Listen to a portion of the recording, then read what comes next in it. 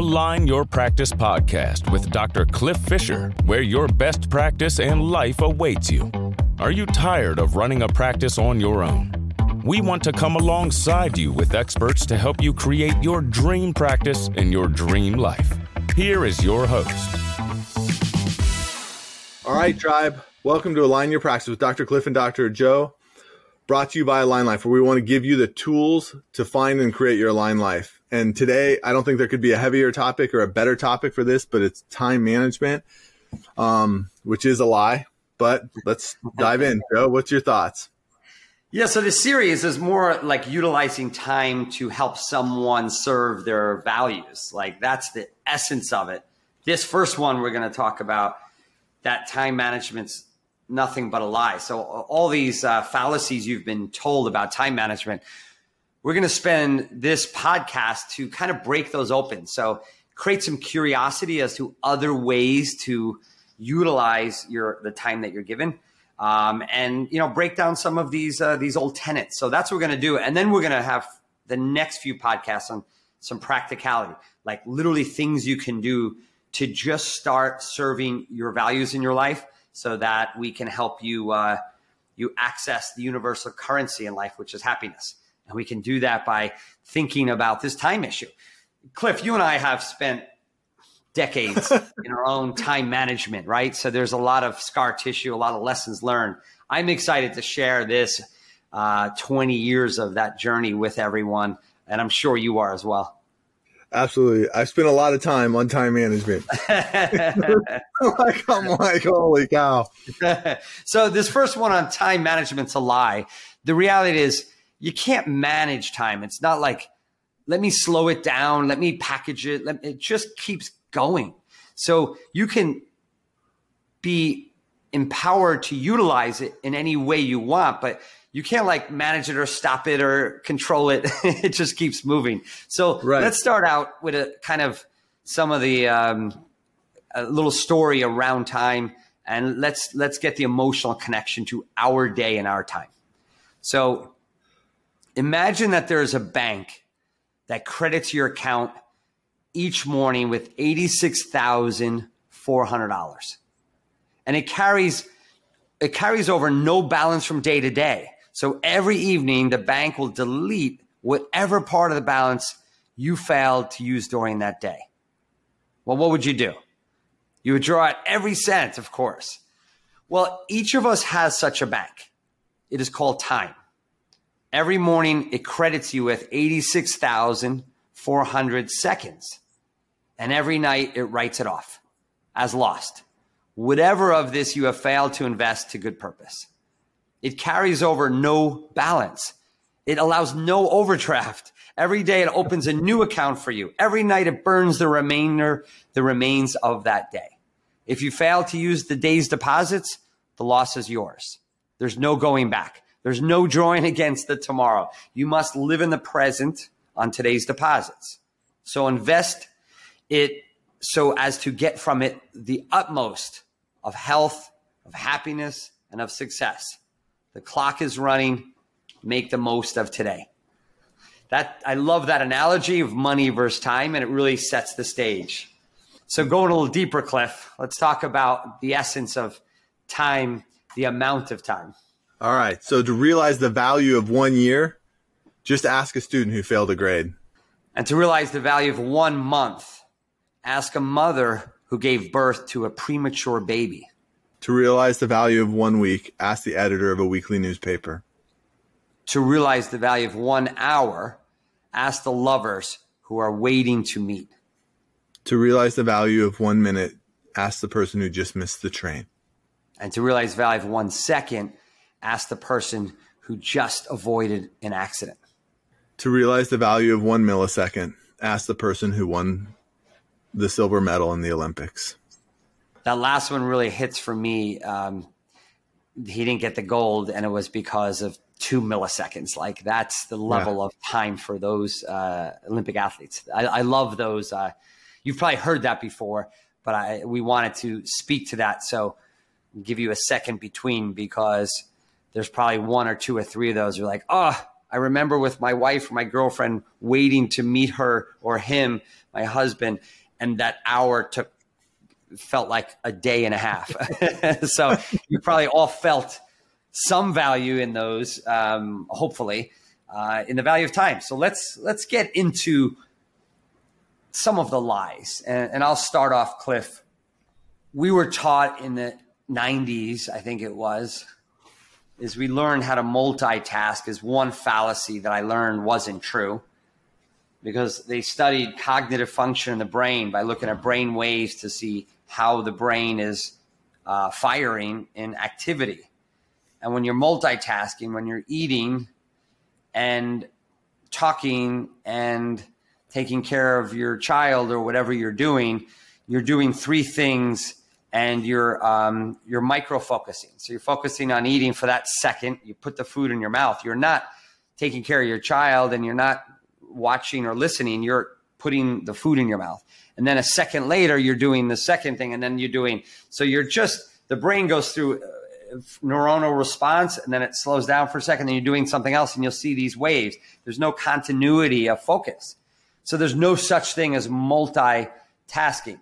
What are your thoughts on that, Cliff? Yeah, I read a book years ago, and I'm trying to remember the title. Multitasking is a myth, the myth of multitasking. But it basically says like women are actually way faster at switch tasking. So that's what the term they use in there. So you don't multitask, you just switch task really quickly. And so if you're going to take that out and say, you know what, I'm going to spend time eating. I'm going to chew my food. I'm going to take a breath between my bites. I'm going to put my fork down. I'm going to be in the moment of experiencing that meal.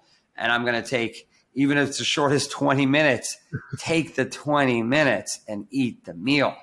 Because multitasking, it's going to take longer to eat the meal. You're not going to enjoy it. And you're doing these four other things. Now, we could take that same scenario in business and say, well, I'm going to listen to the podcast so I can learn, and I'm going to do this. I'm going to pay my bills, and I'm trying to do four things at once. Now, sometimes you can overlap things that don't, like I do that rejuvenation. So I'll listen to a podcast maybe while getting a massage. And because I'm at peace at that moment. So you can do things like that when you're rejuvenating, right? Yeah. But there is conflict that I've done in my life where I was trying to do three things and thinking I'm successful, and it just doesn't produce an outcome.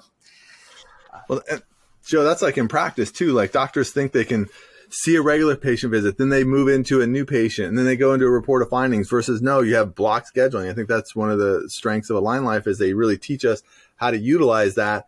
And so we really need to get good at doing that in our life. Like it's not just good sometimes. That's great, because we actually lay out a schedule for a new doctor in Align Life of where you should be marketing or you should see patients and it's funny. The first thing they say is, that's it? Like, I'm only seeing patients. What do you mean? Like, I'm a doctor. I just got my license, like 2 hours a day. What are you doing to me? That's interesting that you brought that up. So that time management starts to change, and we have templates as the practice grows of where you should be focusing your time on it. And that's really good for especially young docs to have an awareness that, no, you're not seeing patients 8 hours a day in that first year. That's a great point. Yeah. And as you were reading that, the value of time, like the thing that came up for me was like, there's so many doctors and so many people that are living for the future. I'll do this today to I'll trade my life today for this future tomorrow. And I think we miss it. Like today's the gift, like today's like living for today, being present, just like you're talking about eating that food, like 20 minutes. I'm like, man, that would be a long time for me. I'm like, I could do a solid meal in like 10. And so like, as I'm chewing's a waste of time. I mean, you can just swallow it. I mean, you have acid. You got acid in the stomach. Just swallow it. I have a robust system. My wife always laughs at me. She's like, you should chew your food like 35 times. I'm like, what? Then I watch my dog, and she's like, she doesn't even chew her food. It's one bite. It's like, yeah.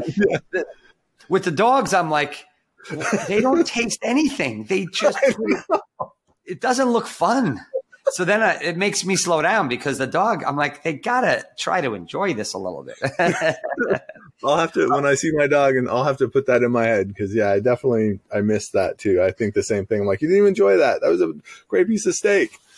So let's talk a little about in the practice, like you said, you were talking about time management in the practice. Another thing I see is as you start to scale and you're cluster booking and you have a lot of people coming in, let's say 15, 20 in an hour, and you're in your prime time, you still have to focus that time on that person. And what we end up doing is, let's say you're spending 3 minutes with that patient, you're looking at the next one and people walking in and you're looking at the patient, they're asking a question. You're like, okay, they're in the exam room. Okay. And you start to look at the practice. And I love, I think it's Carl Parker who said, present time consciousness, PTC is what he would resonate all the time about. PTC. What's your present time consciousness? And that's so important for us to stay energetically connected for that few minutes and give that patient everything during that period of time. All right. So Joe has a storm there. So I just want to pick up from where he was talking about PTC, that present time consciousness from Carl Parker and like the focus of that. And so one of the things I think as new doctors or as doctors, a lot of times we think the value is in the amount of time we spend instead of the amount of present time consciousness we spend. The value is truly like people don't want to spend more time. They're not wanting to buy more friends. They're not wanting to, any of those things. They just want us to solve a problem, and we should want the same thing. So it's really the energetic connection. And, you know, we always talk about the gentleman, the doctor in Indiana that he had a study done on him, how much time he was spending with patients. And he was literally very fast paced, seeing people like every minute or so. And the patient said, what's the average time? I don't know the exact numbers, but it was something ridiculous. Like they said, he spends 10 minutes with me, and he was only spending a minute and a half or so. So it's interesting. It's the energetic connection. So those of you new doctors that are struggling, like they just paid $70. Oh my God, I got to spend 15 minutes with them. They didn't hire you to sit with you. They have a busy life. In fact, they'd rather you do it as fast as humanly possible. So don't get caught up in your value is the time you spend with people. It's your brilliance. It's your, years and years of schooling and discipline of learning what you learned. It's your ability to make decisions on their healthcare. It's ability to refer. It's ability to diagnose and deliver with art, the adjustment. That's what they're paying for. They're not paying for your time. And that's hard for a student to equate. But this first session on time management is really where we want to break these rules per se that we all have in our time. So students, they're not paying for your time. They're paying for your expertise. What's another one that you want to break? I got a couple here, but you taught me one about busy is lazy. If you want to break that a minute. Yeah, I'd love to break that down. I'll just double click on what you said as far as like one of the things I'd always tell new doctors was like, the thought went away. I'm sorry. I'll come back to it. So busy is lazy. So one of the things that I thought, I'll just be busy. I'll be busy. And I was doing things that weren't necessarily a priority. So I wasn't picking the most important things to do. I was just busy all the time. I'm like, I'm helping this person. I'm helping this person. Well, even go farther than that. You felt good when you said I'm busy. It made you feel good because it was actually an identity. Oh, yeah. Right? Our generation, I don't know if it's just you and I are weirdos or if the rest of the people in our generation, but I was taught from my parents that you got to stay, they said, stay busy. Like you want to stay busy. Like that's what I was taught by my mom. So it was my identity. So when I come to me and say, I'm just so busy. I worked 18 hours yesterday. In a sense, it was bragging on my overwork, which is so wrong. It's so wrong. So if you're in that camp with like Cliff and I have been you're at the seasoned age of between 40 and 50. Or if you're younger and you're starting to do that, wherever you are at, don't make that to hang your hat on, that you're so busy. It's not a value proposition for you. It's actually a self-deprecating. It's damaging to you to be constantly busy. And that was hard for me, Cliff, because I can't say I'm totally out of that. But I'm self-aware of it, and I'm creating more balance. Yeah, I know for me, like I feel in the same place. Like I have awareness of it. So I'm like that conscious and competent still. So I'm working on it and I'm getting better. My wife's helping me, but like, honestly, I'm having to lean on my schedule. So I've had to schedule out my family time. Cause like, if it's not on my schedule, I fill it with something else. And so now I'm putting that in there. So that's a good point. We could talk a little about the schedule itself we don't want to preach or teach that every minute of your day should be scheduled, because you should have some white spots in the schedule to just have creative thought and freedom. However, what we realize more often than not is that you may not be taking time for yourself and exercising.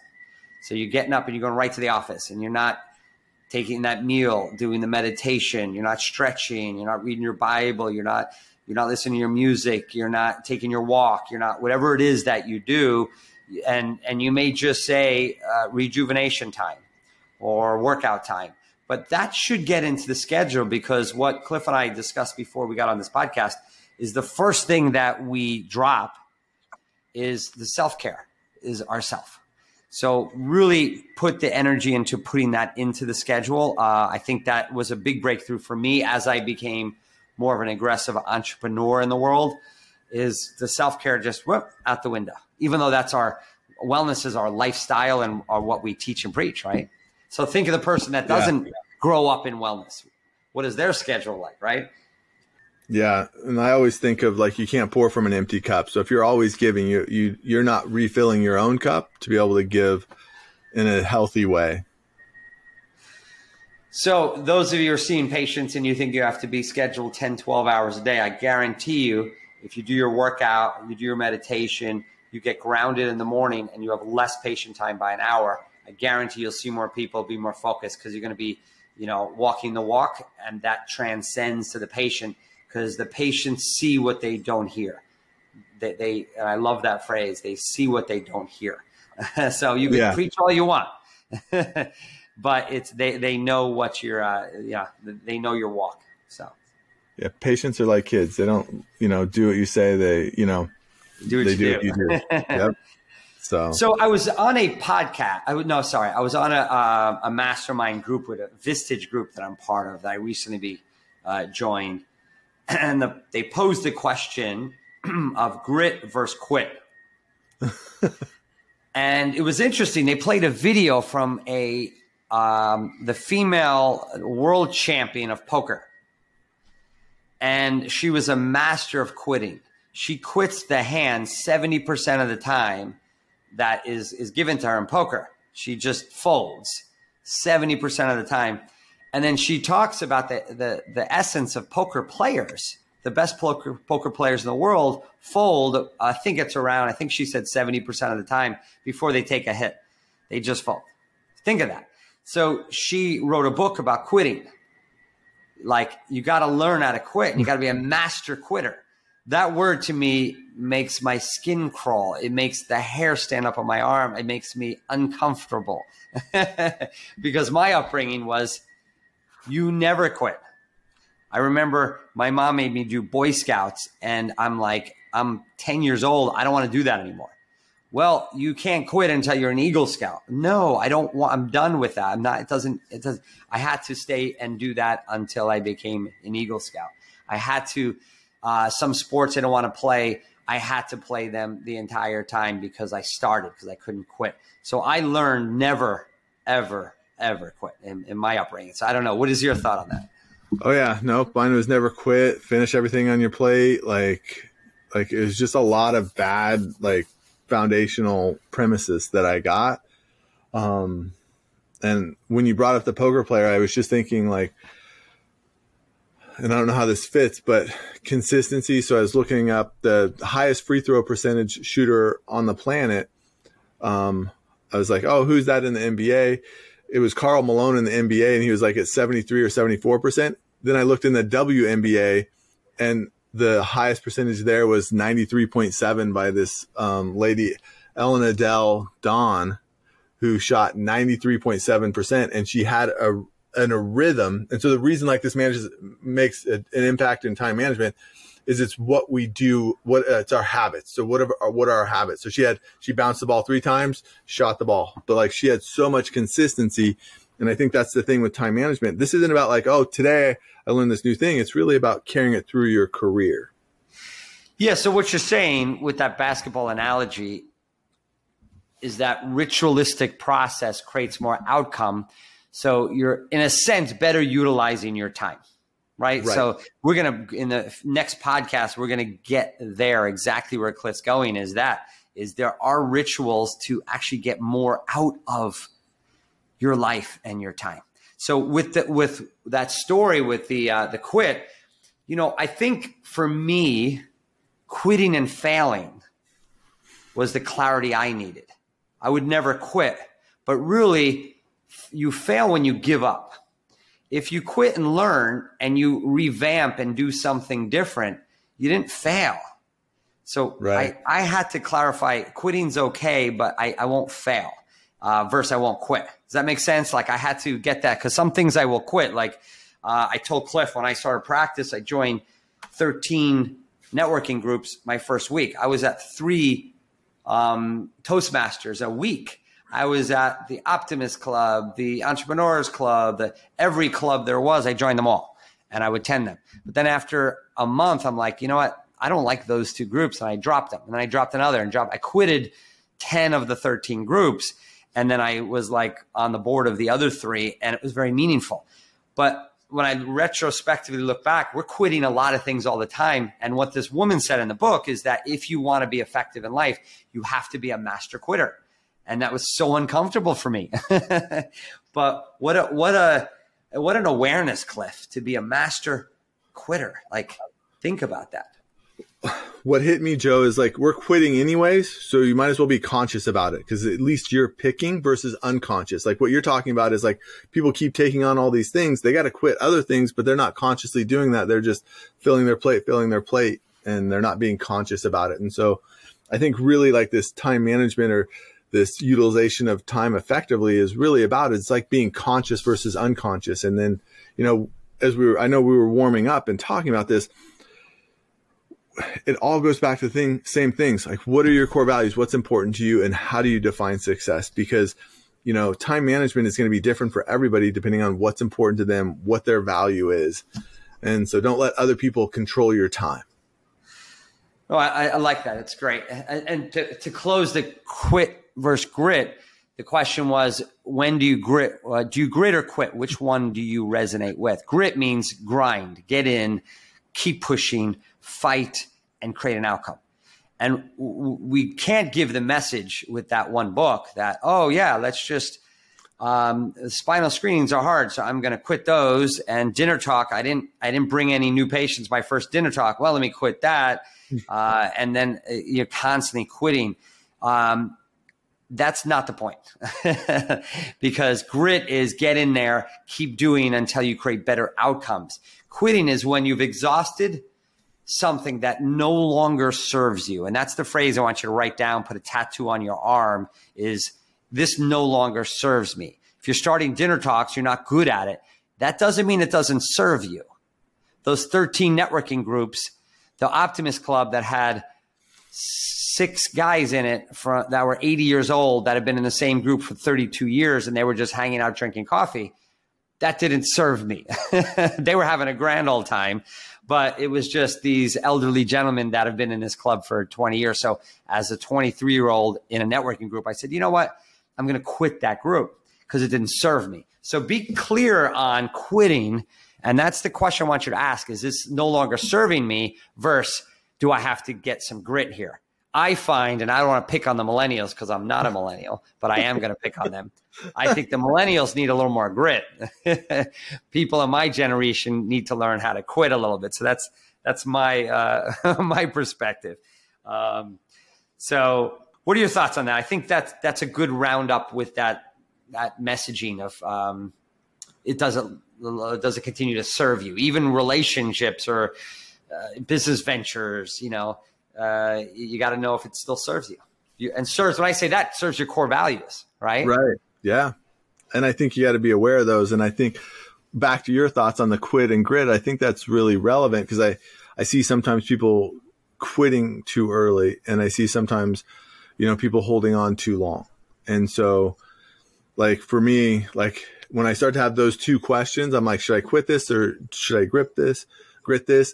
I try to do that 3-year view of my business. Like, okay, is this something I need to learn and work through, or is this something that is like not of value to me? So yeah, I agree. And the other concept in managing time that again, we can't manage it or stop it, but in utilizing time is the slow down to speed up. Too often when we think about productivity, which we're going to give you tools to be more productive, too often we need to just stop.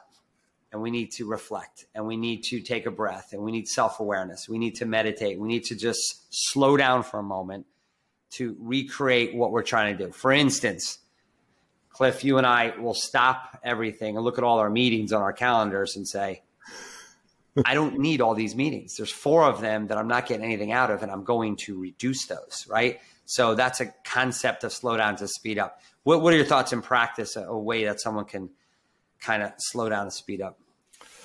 I think it is taking that step back and looking at it and, what's the value in this? Is this valuable? One of the things, and I had a doctor quote you the other day on this. I was talking to him and he goes, how do I do twice as much in half the amount of time? And it's not necessarily about doing more, but it's about being more productive and cutting those things out that aren't important. And so I think it's just really like getting to those vital things. And how do you know that? As we close this one up, how do you know that? It's your analytics. And if you're studying, and let's say dinner talk example I gave earlier, if you had a 5% of the people scheduled and you're like, this doesn't work. Well, how do you want to open it differently? What's the story? How are your slides? Did you start on time? How was the food? Did your staff give opportunity at the right time? Did they walk around? Did all of these things happen? And you can't do them all. But what 2 things can you do to go from a 5% to a 30% conversion ratio? Just do that. So don't quit at that moment. Grit. And as long as the number moves and it resonates, the win resonates with you. If 3 times and you hate it still as much as you did the first time, it may not be the best promotion for you. There may be something different. But if you win and grow, then keep the grit, keep moving forward. Awesome. Joe, the other space I go with that too is like maybe you didn't have the right teacher. Because I know one of the things, like there's some people who did the dinner talks and then they hired like Roberto Monaco, and then they're like, oh my gosh, these are so great now because they didn't put in the right time. So, sometimes you're finding a new mentor. That's huge. So that's a good point in managing this concept of managing time is you can keep doing, let's say, the dinner talk 50 times and get nothing out of it. Or you could slow down and stop and saying, I need a better teacher. What a great question you asked. My question was, does this still serve you? That's my question. Your question is, could I get a better teacher? Think about that. So in anything you're doing in practice, what if you stopped, took a deep breath and said, is there a better teacher? And I agree with you. You go to Roberto Monaco and now your eyes open as to what a dinner talk is. Now you're a champion. You're empowered. You feel like a leader. You feel like, you can take the world in this dinner talk now. He will make you love it and get an outcome on it. And it's just changing the teacher. It's perspective. So that's a good utilization of time to get a better outcome, which we're going to be talking about at the future podcast. Awesome. All right, you guys. So we will see you next time. So next time we're going to be talking about utilizing time effectively, discussing busy versus productive, and then how being busy is being lazy. So I'm excited to see you guys next week. Have an awesome week. Dr. Joe, thanks for your genius as always. Appreciate you. Awesome. Have a great day, everyone. For opportunities to build your dream practice, presented by Dr. Fisher, reach out to Align Life Centers for Natural Health at AlignLifeOpportunity.com.